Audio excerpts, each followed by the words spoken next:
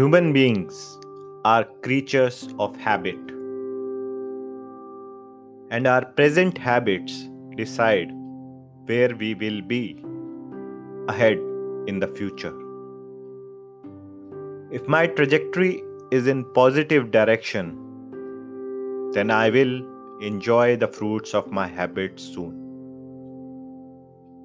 And if they are of the negative kind, I will have to bear the burnt sooner than later.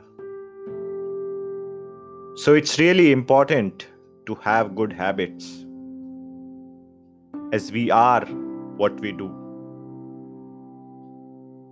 And for that, we must think clearly and have good thoughts. Because what we think transforms into what we say, and what we say defines our actions. And ultimately, our actions become our habits. If we think we ought to be healthy, then we must think of ways to become healthy. How would my life change if I am healthier than yesterday?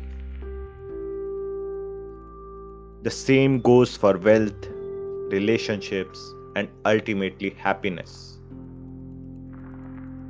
Therefore, we must try to create awareness within our mind of our thoughts, as they soon tend to become into our habits and chart our future course.